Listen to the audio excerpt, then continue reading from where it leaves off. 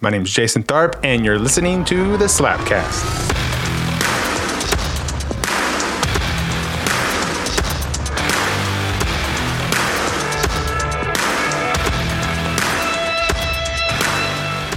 Well, good morning, afternoon, whenever the heck you're listening to this podcast. This is the Slapcast. I'm Shannon Lee. I'm your host. I do this podcast as a part of my work at Relay, a professional development organization based in Columbus, Ohio. I run that organization as the executive director, and I have lots of fun doing so.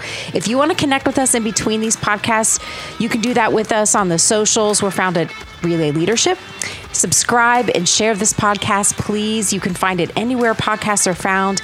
And please feel free to reach out to me directly via email, and that's slapcast@relayleadership.org. Now, today's guest, his name is Jason Tharp. He is an author, illustrator, creator, and dreamer. And when you guys listen to him, you're going to understand how he fills those descriptors perfectly. He's a super talented guy who also loves unicorns. You'll have to listen to the whole podcast to get that context. Jason has a ton of published children's books, the most notable being the Peachy and Keen series. He speaks to elementary students all over the place about bullying and embracing their own uniqueness. Needless to say, Jason is a multi-talented, interesting guy, and I cannot wait for you to meet him.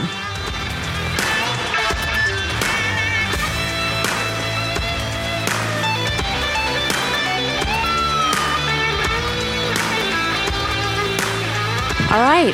Welcome back to the Slapcast, everyone. Again, today's guest is... Oh, sorry. I skipped ahead. Sorry. I went backwards. Jason, my man. I'm so glad to have you on the Slapcast today. How are you doing? I'm good. How are you? Awesome. Listen, I always like to start out by giving the audience some background. I met you through a mutual friend. I cannot remember who. Justin. Oh, thank you. Yeah. I could not remember for the life of me. I'm Justin, what in the world? The connector of many people. He really is. Yes. He really, really is. Okay, so we got introduced, and I'm like, anyone that he wants me to meet, I'm going to meet. Yep. So we get together. I think it was at the Powell Starbucks. Yep. For those of you outside, for our millions of listeners outside of Central Ohio, Powell is a suburb of Columbus, Ohio. And long story short, we decided I thought you were cool. You thought I was cool. Obviously. Right, totally. Is there a question? That's right. But we decided just to stay in touch. There wasn't really a plan.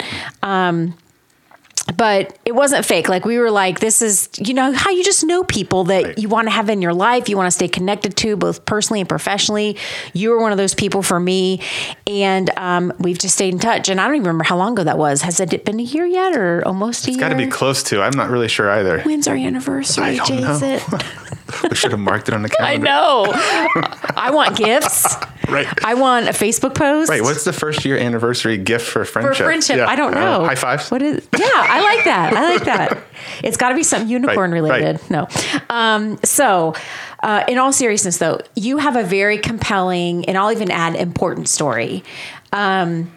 I'd love for our audience to learn more about you, and what I'm talking about is going back to your childhood, because that really gives the context to really your life's work. Mm-hmm. And so if you could kind of take us back and then bring us forward a little bit to what you're doing now and how your childhood, how your past really influenced that. Sure. Yeah. Well, for me, growing up, I knew at a really, really early age what I wanted to do.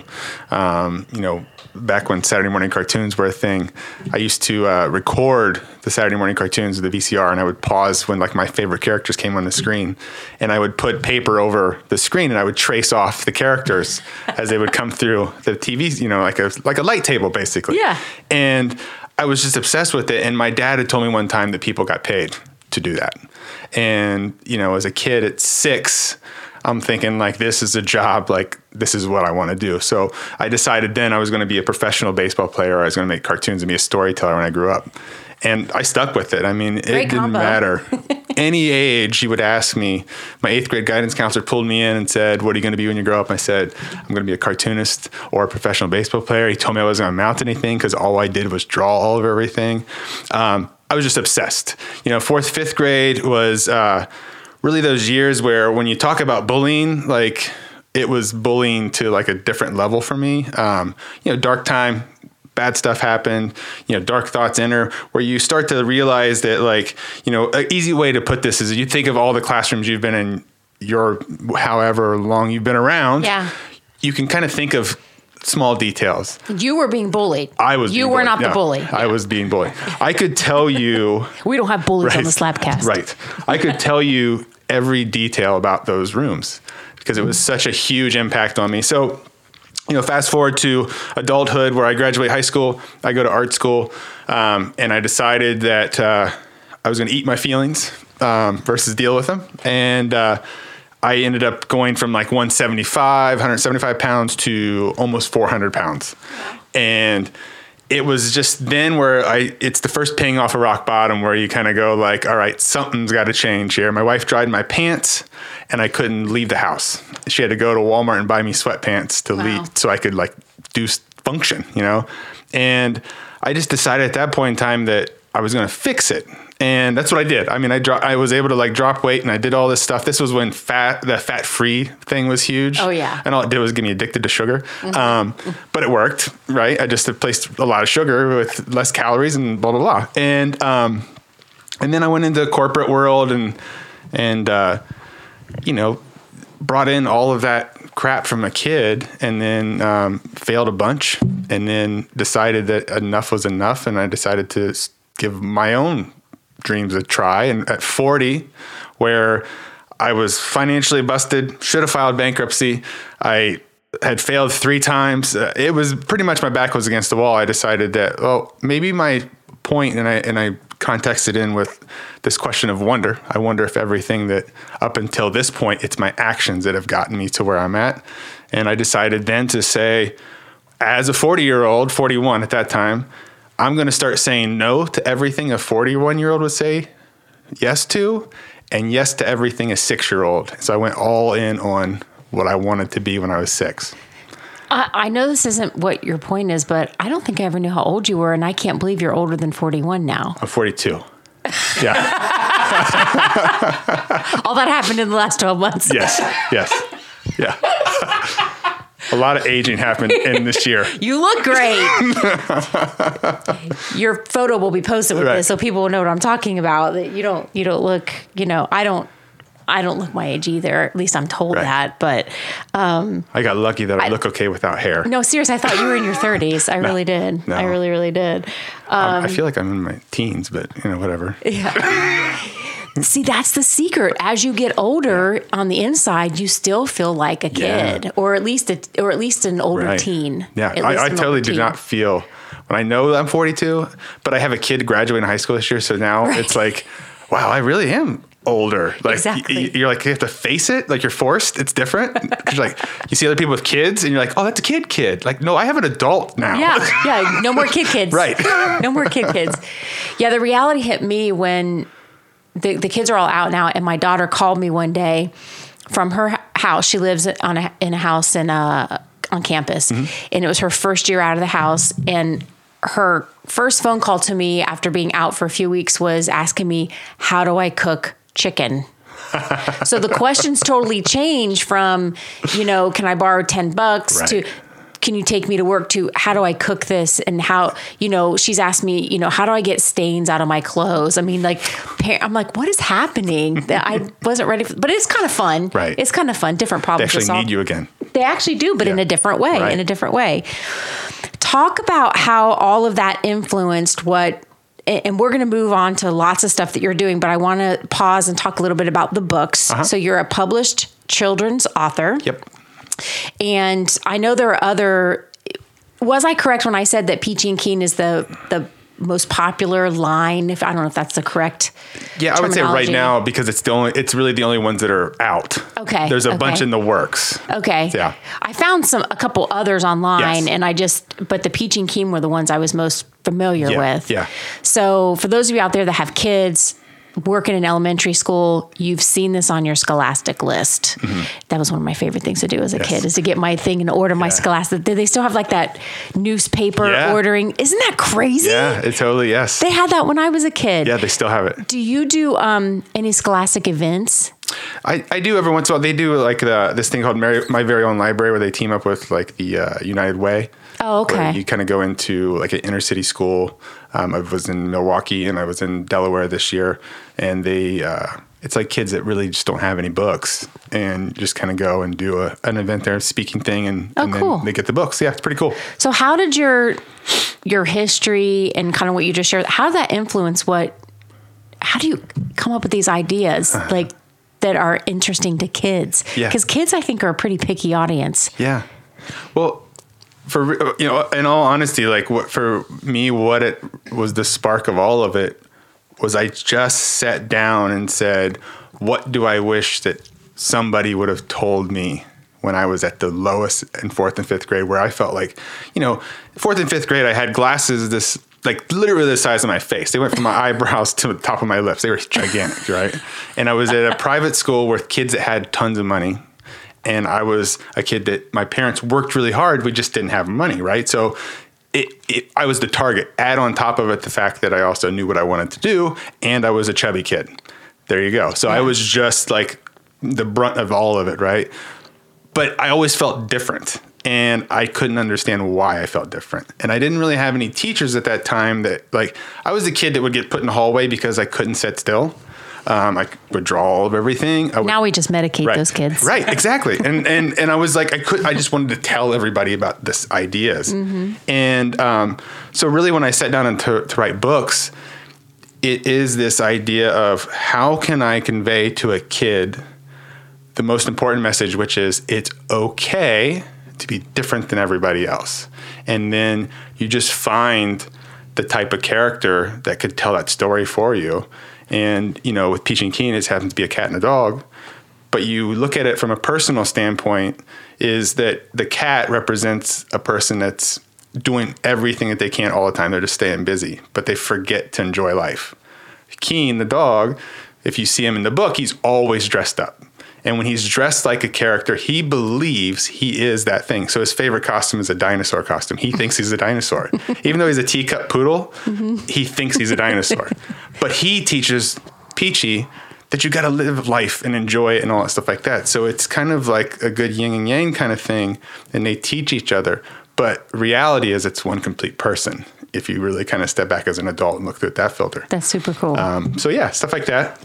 So what do you talk about then when you go? I feel like I follow you on all the social media channels. I feel like you're at a different elementary school every 4 hours. Yes.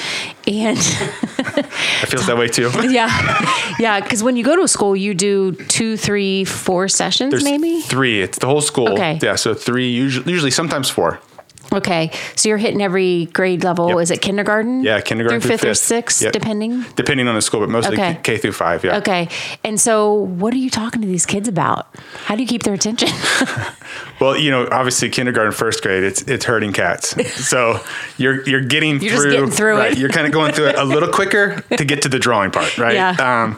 But usually what it is I give them a quick little story of myself to kind of give them context of like, I know what it's like to be your age, even as an old guy. I know what it's like to be your age. And there's 5 things that I hit with the kids I talk about. I talk to them about dreaming big. I talk to them that they're free to be who they are, that they don't have to apologize for liking something different than their friends. I explain the importance of their words and how their words matter, and that you got to care big time for other people, just random acts of kindness. I use the unicorn effect for that. And then I talk about being unique. And that's where I kind of use the unicorn to unify the whole system, which is that your story as an individual is the magic you bring to the world. And you can put little bits of that sprinkles of magic on other people just by seeing them and just saying hi and just seeing them for who they are. So right now, because this is not a video, Jason has on a shirt that is black with purple writing. It's a unicorn, and it says kindness is magical. And he brought me a bumper sticker that says sprinkle kindness. Yes. And every time I see you, you have a different positive, magical, unicornish t-shirt on. Yeah. And something you love to say is be the weird. Yeah, be the weird you want to see in the world. Right. And so that's something that you communicate to the kids. And the reason why I'm pinging on that is because I have said for years, and I wish I would have known this when I was that age, but I've said for years that the big secret is that we all feel weird on the inside, but nobody's willing to admit it. Yes. Right? Right. All of us feels different. We all go through either temporary or even sustained times of self-doubt, of feeling like we don't fit in, that we're almost too unique for this world. And the real truth is everybody feels like that. Right. And I think even more so when you're a kid. And I would have loved to have had a voice in my life that was relatable like you are to those kids, to be able to say those kinds of things, to just make it okay. Right. The other thing I want to say is my son, terrific artist, we knew when he was like 4 or 5 years old that he would bring us things and we were like, this looks like it might be kind of good. Is this good? I mean, am I biased because I'm his mom? Or, I mean, this is good, you know? And teachers would complain all the time to us and, again, said he wasn't paying attention, and yet you would see his homework and in the margins, I mean, I'm talking around the whole paper of a worksheet, there'd be all of these really cool, intricate drawings, you know, and yet he wouldn't get any work done. Right. Well, he's in school now. He'll graduate in a year with a degree in industrial design. That's awesome. And he's going into the entertainment industry in designing characters and things for movies. That's awesome. And so I just want to go to those teachers like, nah, you know what you're talking about. Now, he did have several teachers, including his art teacher, that was very encouraging. Right. And she was like, don't listen to the naysayers. Right. He has a talent. He has a gift. He'll find his place eventually. And he did. Right. It wasn't until high school, but the folks over here at Olentangy Orange High School, they're really good at plugging kids into their kind of like their tribe. Yep. And they did that for him when we moved up here. But anyway, I wanted to bring that out because it's such a, to some it might seem like an overly simplistic message, but I don't think that it is. I think that it's, for a kid, hearing that is actually kind of a complex idea. How do you take it? How do you take what is complex to a kid and really simplify it to where, you know, I know you can't know for sure that they're having an aha moment, but I'm sure you have kids that you can tell are responding to this. Yeah. Like, how do you do that so that they're really catching on to this idea of their uniqueness is okay? You know, it's funny because one of the things I feel like I do have a talent of, my intuition's really strong. And I typically ask the teacher or guidance counselor, whoever is standing by, like, who's the kid in here that's the hardest to deal with? And I kind of make that and I ask that because to me, it's almost like a personal mission that I'm going to get that, I'm going to connect with that kid. But what I do is I walk back and forth with the kids. I get down on their level. I talk to them. I don't talk at them. I talk with them, right? And I do things that I think will be something that they can relate to, like to explain having a bad day, right? I ask them, simple, can you guys relate to this? I don't say, I woke up, I got pulled over, I got all this. I say, I woke up today, I lost my right shoe. I can't find my homework, and I was supposed to get that permission slip signed. I came downstairs, mom's dealing with the baby, and dad's already gone because he had a meeting or he's out of town for business or whatever. And mom is freaking out, and I just heard the bus pull away, and now she's got to drive me. And the whole way, I hear her saying how this always happens, and I can't believe it. And I feel like I caused problems. And all of a sudden, I feel like I'm just getting to school and I'm having a bad day because I feel like I always ruin everything. And I just ask the kids, can anybody relate to that? Has anybody ever had a bad day? And of course, every kid raises their hand. And then I pick a kid in the front and I ask them their name. I said, let's say it's Shannon. Shannon had a different day. I was definitely in the front, so you know. Shannon woke up with her favorite song playing in her head. She did backflips all the way to the bathroom. She brushed her teeth. She's singing into her hairbrush. She's having her Cocoa Pebbles has never tasted this good, right?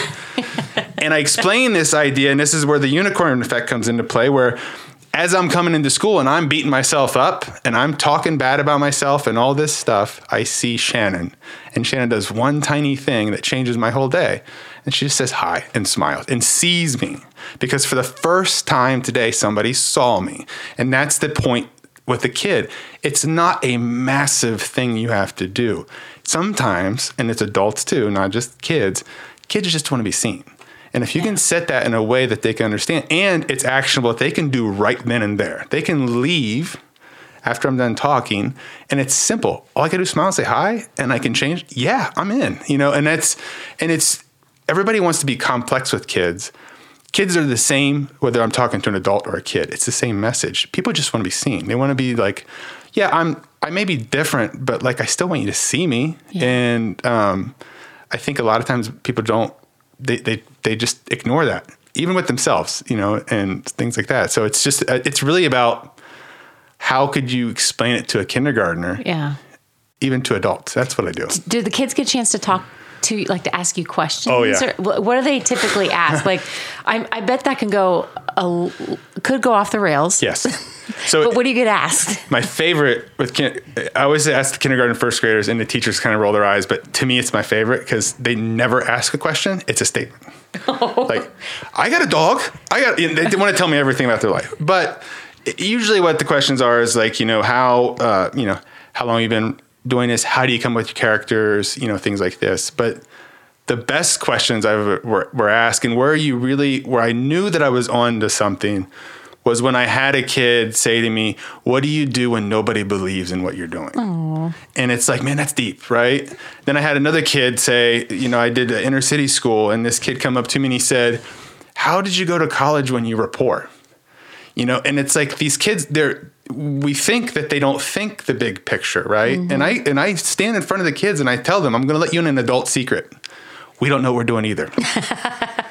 And that's so true. And when you're just authentic with a kid and just saying like, like, I don't know what the heck I'm doing either, man. It's okay. Like, but like we also as adults forget that the world affects kids also, even more so now because social media and all this other stuff they're exposed to. So it is taking that moment and just like kind of recognizing him, like, it's okay. Like everything will be fine. And it's those questions that you get asked like that make you go like, okay, they're thinking about bigger picture stuff. Cause I worried about, am I talking too far above their head? And when you get those questions, or you get kids will come up to me afterwards. Some of the best stuff that's happened is that I did a school, this would probably been in February. And I saw this girl in the back and she's crying. We're doing drawings. We're drawing unicorns. And I explained at the beginning of it, like, you guys aren't going to draw like me, and that's okay. And I don't want you to. That's the whole point. I'm showing you something to try. And she's crying, and I can tell that something's bothering her. And what sucks is this happens at the beginning. And I want to pause and go and see what's up. So I wait until after we're done, and I beeline back there, and I just say, like, is she okay? And of course she was embarrassed because she couldn't draw like me. So, I brought her up with me and we sat down and I redrew a picture just for her. And I explained to her just that it's, I didn't draw like this when I was your age. And that, it turned out that she was just struggling because she felt different than everybody else. And I just had a conversation with her. And then afterwards she gives me this huge hug and she goes from a crying kid to like smiling, and the teachers, it flips on them because now the teachers are crying because they see a real connection with the kid, because somebody that's from the outside took 2 minutes to have a conversation with this kid and just to see what's wrong, Yeah. And I'm so interested in this part of your work, particularly because, the first 10 years of my career was in elementary education. I was a teacher. And this is not an indictment on teachers have a very difficult job. They have so many different learning abilities and styles in their room. So this is not to be critical of teachers. In general, however, I will say, what I notice when I work with teachers, because I do a few in-services, is for some teachers, it's the lack of willingness to connect like that. Mm-hmm. I understand you can't pause for a half hour and talk to every kid one-on-one every day. Right. That's not practical. But all too often, kids are coming into the classroom with unseen, unmet needs. Mm-hmm. And while the teacher can't meet all those needs, that act of empathy can go so much further, because what it communicates to that kid is, I'm important. Right. Or that I think to the kid, I think you're important. Right. I may not be able to solve all your problems. I may not, completely understand, but to your point, I see you. Right. You matter. And I feel like there's so much, and it's not about fault, because teachers have a lot of pressure put on them with state standards and all that kind of stuff. And it's a multifaceted issue, but I feel like there's less and less connection. Do you get teachers asking you things and approaching you about situations and asking even for input, help, advice, etc.? Yeah, I mean, a lot of it's really amazing, like what happens after the presentation, because there always is that doubt, like, did I do a good job? And then I get the teachers that will come up, and a lot of it is just like you said. I mean, I tell teachers all the time, like it is amazing to me. I don't know how they do it every day. It's crazy. And, the thing is, though, is that even with the kids, and I try to draw context with the kids, is to tell them that at the end of it, I have them make a promise to me that they'll take care of their teachers, because their teachers also need some magic sometimes too. Because that's the other part, is that the kid needs to understand that the teacher has stuff going on in their world too. So I definitely get, like, the teachers that will come up to me afterwards and say, like, hey, can you come talk to this kid? And it's usually the teacher that wants to empathize with that kid, but doesn't know how to connect. Yeah. And to me, that takes a different level of bravery than most, because to recognize your shortcomings and ask for help is hard. And so, like, those teachers are the ones that typically will come up, or I'll have the teacher that is usually like the black sheep of the school, that will be the one that's doing all the stuff that they shouldn't be doing. Yeah. Like, like one teacher was like, we open up the wall. It's a shared classroom, but we're not supposed to do that. But it's improved all the kids, like, socially and all this stuff like that, and they're learning more. So, like, I'm like the rebel, I guess, teachers is what I get more from. But yeah, I definitely get a mix of kids, teachers that come up. A lot of the teachers just come up afterwards and like, wow, I wasn't expecting that from an author visit, things of that nature. But I like that connectivity. And just to kind of connect a dot for the audience, one of the reasons, Relay's a servant leadership organization. The loose focus of this program is servant leadership in action, in everyday lives. And one of the reasons why I wanted you on the program is, we don't go into teaching people, quote unquote, the 18 attributes of servant leadership. But from an academic standpoint, there are 18 attributes that, people smarter than me have developed. Okay. One of those is encouragement. Now, I could list a bunch more that I feel that you operate in, but encouragement stands out so much to me, because your message really, at the end of the day, ultimately is really encouraging both teachers and students to step into their uniqueness, to appreciate each other, be more empathetic with one another. And that is one of the servant leadership attributes, is encouragement. Now, how does this unicorn factor in to encouragement and to your whole model with these students? And then after that, we're going to talk a little bit about us, as I say, big-year-olds. Right. But talk to us about the unicorn and encouraging and the drawing process and all that kind of stuff. Well, it kind of, the easy way with the kids, it's like a unicorn. Everybody wants to believe in a unicorn, right? And it's that rare thing. Mm-hmm. So for a kid, it's an easy kind of thing because it represents magic, right? And if I'm talking about chasing some big, crazy dream, you're chasing a unicorn, right? Because the reality is that, like, I know that wanting to do what I wanted to do at 6 and to grow up and be 42 and actually doing it is like catching a unicorn. It's not easy, right? Yeah. So if you can use some sort of thing that they can easily connect the dots, again, it's back to just simple, basic stuff. They can connect the dot to magic. It's different, but maybe they're real, right? It's like that little thing that, like, it could be possible. There's horses. So maybe there could be unicorns. And then, when I have them draw one, I just use it to, like, because it really, I use it to represent them as an individual. At the end, I talk about their unique story, right? Because that's the magic that they bring to their life, right? Which is where the unicorn, the sprinkles and stuff like that. But then when they draw it, I have them draw it, and I use that to explain. I ask them, like, does yours look like mine? Of course it doesn't. I say, does yours look like somebody's next to you? Of course it doesn't. And I explain it. This is proof that we all look at life differently. All I did was just show you how to make a unicorn. But you created your version of that through what you saw and how you translated it to your life. Some kids are really creative and they get pretty close. Some kids are more analytical and they don't, right? So it's like that would have been me. It's a great way just to kind of get the kid to do something that they think that they can't do.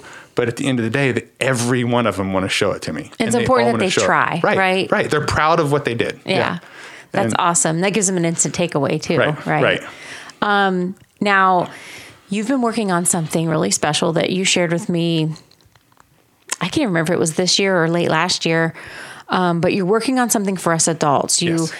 I don't want to put words in your mouth, but in my words, I would say you were trying to figure out how to capture this magic and help adults. Because us adults, I would actually even argue that the older we get, the harder it gets to imagine that unicorn for ourselves, right? We're thinking about bills. Right.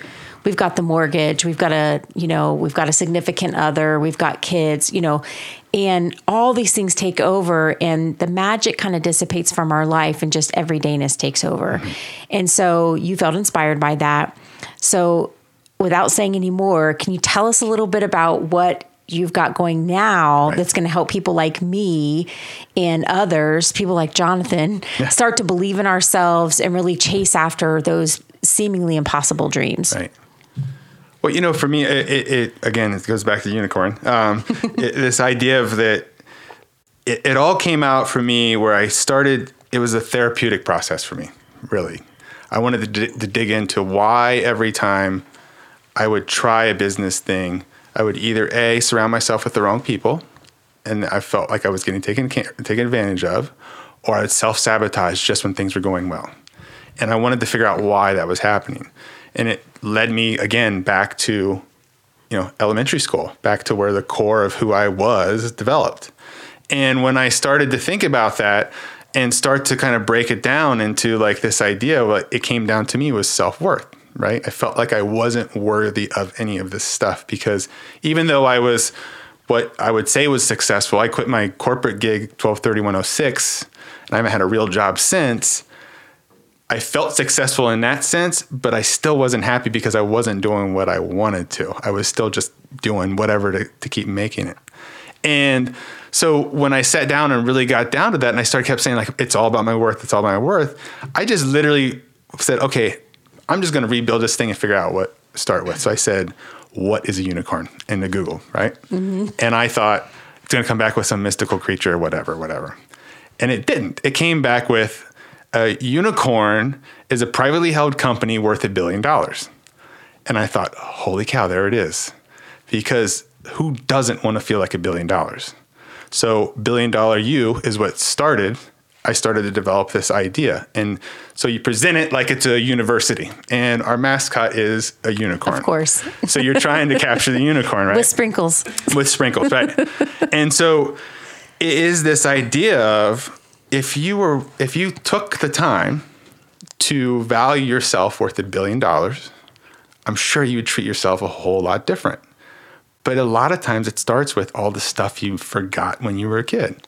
So the questions I ask is like, what would happen if Shannon, when she was, in third grade, really wanted to be a dancer? And you're doing now a job that you're like... There's a story there. Right. I won't tell it today. Oh, sweet. It involved Mexican food and margaritas. That's great. That sounds like a great story. Anyway. But so if it was that you want, and you're working a job like a lot of people out there that you're stuck. You got a mortgage, you got a family, you can't do anything about it. And you're miserable. What would happen if one day a week you danced?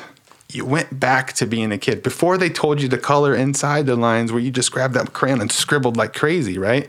So a lot of what I do with adults and what $1 Billion You is, how can we go back in and remind you of all the things you forgot? Mm-hmm. You forgot your dreams. Okay, cool.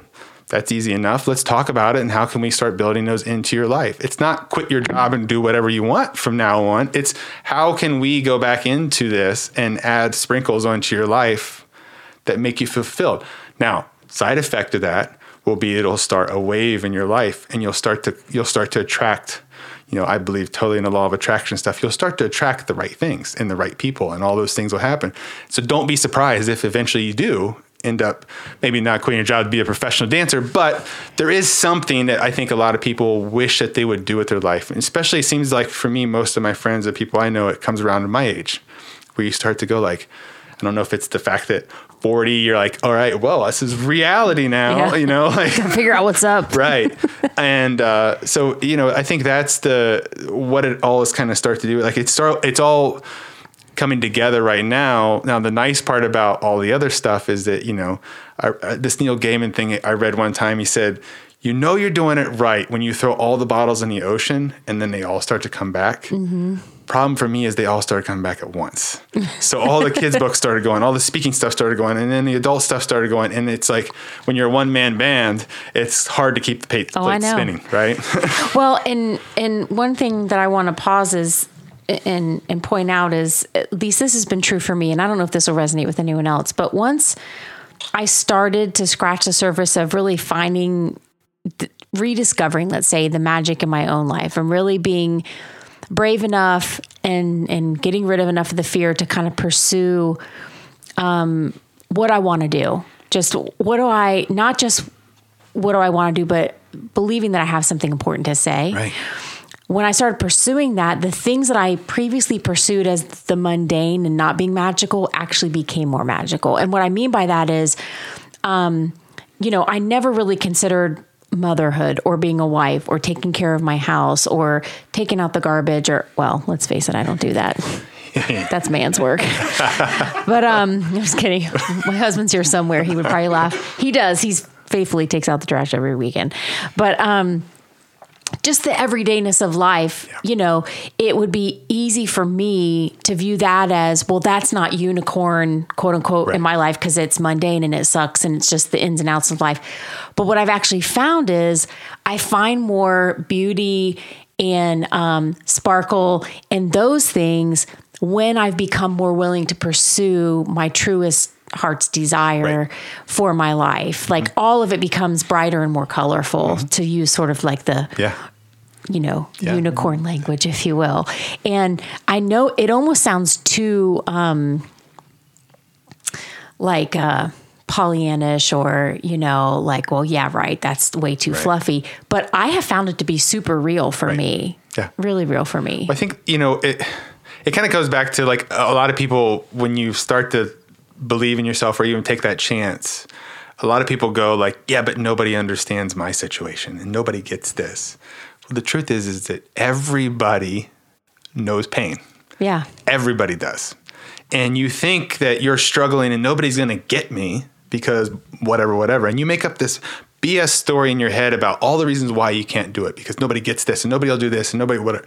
And you realize that like when you start to believe in those things like you're just talking about, and you start to be willing to tell other people and to share like, hey, this might sound crazy, but I want to write books or I want to do this. You'll find that out of the blue, people will start showing up just because you started to share, or you'll get other people go like, yeah, I know what that felt like. I can't help you, but this person can. Yeah. Which is how we met, right? Yep. It's all this is how what I've learned over the last year was when I literally sat down, I told my wife, I'm going to find a publisher. I had no clue. I went online and said, well, to get a book deal, you got to have a manager, you got to have an agent, you got to have this. I said, well, screw that. I'm not doing any of that. I'm going to go the flip and I'm going to just talk to people. And I just happened to talk to another person about old school metal music. What? Yeah. Where's this going? Twisted Sister and stuff, right? And it turns out she was Scholastic, and that's how I got my first book deal. That's crazy. Out of the blue. It was just a person standing I didn't know her from anybody else. Now she's a good friend. We talk still and all that stuff like this. But once you're open to this idea of what it is that you want, and you open your world up for magic, and you believe the fluffy crap, I don't care. It is about believing that stuff, because if you're seeing somebody that just is constantly posting negative crap, and they're usually sucked into politics and they're sucked into all this stuff, and then they bitch and complain why everything in their world just keeps going this way. And then you look at somebody that's super optimistic and kind of goes, and all of a sudden, everything just kind of seems like it falls in their lap. It's like they're experiencing two different worlds that are going on at the same time. Exactly. And you think, well, that's them. That's not me. Well, no, it's you. You're bringing your stuff to your life. You're getting what you're seeing, because what's happening is that person that's being, stuck in their own BS rolling in their head, all the good shit's passing by. You're just not paying attention to it. What's fascinating to me is there's actually some neuroscience around this, mm-hmm. and that is this. I'm probably not going to say this very science-y. Okay. That's cool. It's a new word. But our brains want to be right. Right? Mm-hmm. So it matters what we think about. It matters what we tell ourselves, because our brains want to say, okay, this is correct. Mm-hmm. Right. And so if we start viewing the world negatively and woe is me and Charlie Brown in it every day, what's going to happen is our brain will actively look for circumstances and proof in our environment. Mm-hmm. And the truth of the matter is proof exists in the world that the world is crappy mm-hmm. and that the world is beautiful and yep. sublime, right? But whatever we believe is what our brains grab onto. I mean, this is like, they've proven this scientifically. Oh, yeah. But the reverse is also true. If we show up in the world where we believe, like I come from the belief that every human being I come into contact with is holy. And I don't mean that in a religious sense. Mm-hmm. What I mean is like there is inherent goodness in all of creation, mm-hmm. right? Things and people. That means I show up in a general respect to everybody, regardless of what they believe, what they think, who they are, what color their skin is, what church they go to, or if they don't go to church. That when I show up that way, what ends up happening is I meet a lot of really good people. Yeah. Because my brain is looking for proof that there's goodness in everybody. Mm-hmm. And as a result, that's the kind of people that are around me. Yeah. Now, if I thought everybody around me was a bunch of jerks, guess what? I'm going to start meeting a bunch of people that are jerks because my brain is going to gravitate towards that. That's what's so fascinating to me about neuroscience. Yeah. And what you're doing in essence is helping people kind of shift their gaze to something that it's not just positive thinking. It's way beyond that. Right. It's this embracing of a new way of thinking that is, like I said, not positive thinking, but giving yourself the permission to feel mm-hmm. what it feels like to attain that dream. Yeah. And that's the difference between just white knuckling a positive thought and actually like feeling that you've already accomplished it before you have. Yeah. I totally became a quantum science nerd. So you're speaking my language right now. Yeah. It's I could totally nerd out on it. Okay. So, all right. So, we've talked about $1 billion you. Mm-hmm. Do you say $1 billion you? Yeah. Okay. I want to make sure I get that right. And is there a launch date? Is this in process now? Is it launched? Yeah, what does this look like for us adults? It'll be like officially, I guess, launch. My goal is that, what is it? Is this April? Yes. Yeah. Well, it was supposed to be April. So it probably my goal would probably be like the end of this month, like to get it. It'll be billiondollar.com or jasontharp.net. Is this a program? Yeah. So it'll start out like mostly when you go to it, it'll look mostly just like a speaking thing. Okay. And then, do a lot of like speaking engagements with like companies and things and kind of come and do like little workshopy kind of things, stuff like that. So it'll look like that. But my goal will be to build it out into, so you have Wonderville Studios, which is like my kids stuff, and it'll stay there. And it's going to be kind of morphed into a thing called Wonder Friends, where it's going to have how to draw videos and all that stuff for kids. Oh, sweet. And then the $1 billion you stuff will be focused solely on adults. But a little spoiler, it's really the same stuff. Yeah. Just aging up. No, listen. Yeah. A good friend of mine who works at L Brands, using an underwear analogy, mm-hmm. said, if you find something that sells, drive a Mack truck through it. Yep. In other words, just iterate it for different audiences because it's not a bad thing. Yeah. It's not a bad thing. And trust me, us adults need to hear these things for sure. The adults when I do speaking things, they draw the same unicorns kindergartners do. I swear. Mine would be worse. I swear to you. I stand up there and I make them draw the same thing that I have kindergartners draw. That's amazing. Well, before we go, Jason, tell people how they can get a hold of you. Website, socials, an email, how would you like people to connect with you? So there's one way is wondervillestudios.com. That's just kind of like the author stuff. I have an apparel line which is all the unicorn stuff and everything like that. It's yourdreamlivhere.com, which it kind of houses all of the merch and books and all that stuff like that is there. And then eventually billiondollarU.com, jasontharp.net will be the adult stuff. But wondervillestudios.com is the easy way to kind of connect to all of them. And then it's the same Instagram as Wonderville Studios and billiondollarU, and Twitter, same thing, billiondollarU. wondervillestudios.com. I want to make sure we link that in the description. Okay. Awesome. Well, thank you so much for joining us again on the Slapcast. It's been really fun. Yeah, absolutely. Thanks.